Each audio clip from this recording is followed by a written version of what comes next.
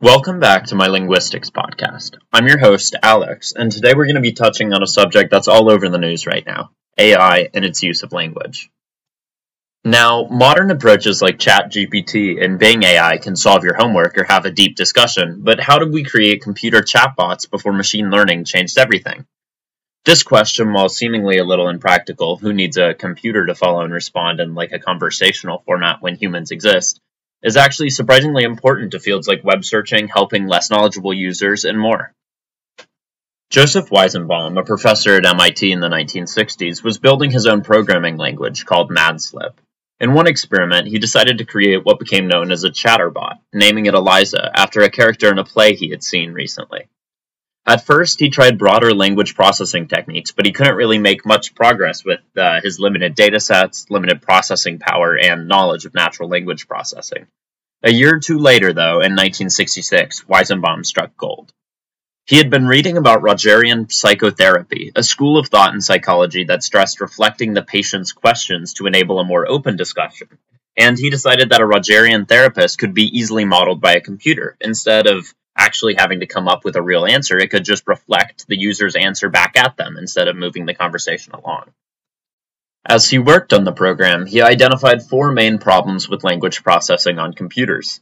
These problems were the identification of critical words, the discovery of a minimal context, the appropriate transformation necessary to the input, and the generation of an appropriate response by the computer. To overcome each problem, he designed an algorithm to process language. First, Eliza examines an input for a certain keyword. The Eliza program contains a list of keywords with ranking numbers in order of importance. Then, the sentence is manipulated and rearranged according to the rule associated with the most important keyword. Weizenbaum called this a decomposition rule. It reviews the input for syntactic patterns. For example, the input "I am very tired" would be decomposed to the main keywords "I," "am," and "very tired." Then, Eliza would detect that the statement is a descriptor, as the most important keyword in this phrase is "am." According to the reassembly rule associated with the word "am," it would then either respond with the phrase, "in what way?" or "what makes you think you are very tired?" Now, there are a few examples where this method doesn't work, like when Eliza doesn't detect a keyword. In that case, it would respond with something like, "I see," or "please go on." Alternatively, one version of Eliza used a memory construct to refer to older statements to sort of keep the conversation moving. To give a better example, I decided to interview Eliza for the podcast. Here's the full conversation. Hello, I am Eliza. I'll be your therapist today. I'd like to interview you for my Linguistics podcast.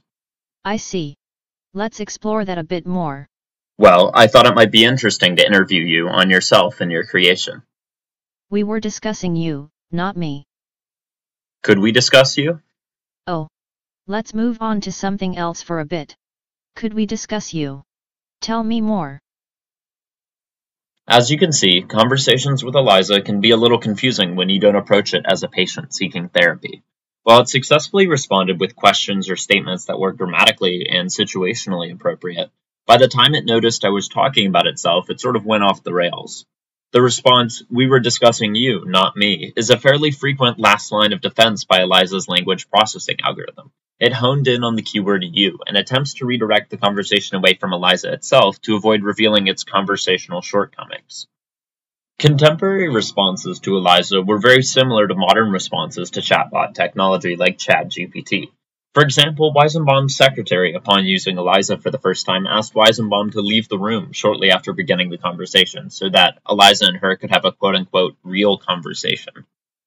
Weizenbaum was surprised by how quickly the general public anthropomorphized Eliza, later remarking that extremely short exposures to a relatively simple computer program can induce powerful delusional thinking in quite normal people. Soon, however, Eliza spread across different fields of computing. To this day, it remains a component of the popular programming text editor Emacs as the doctor command.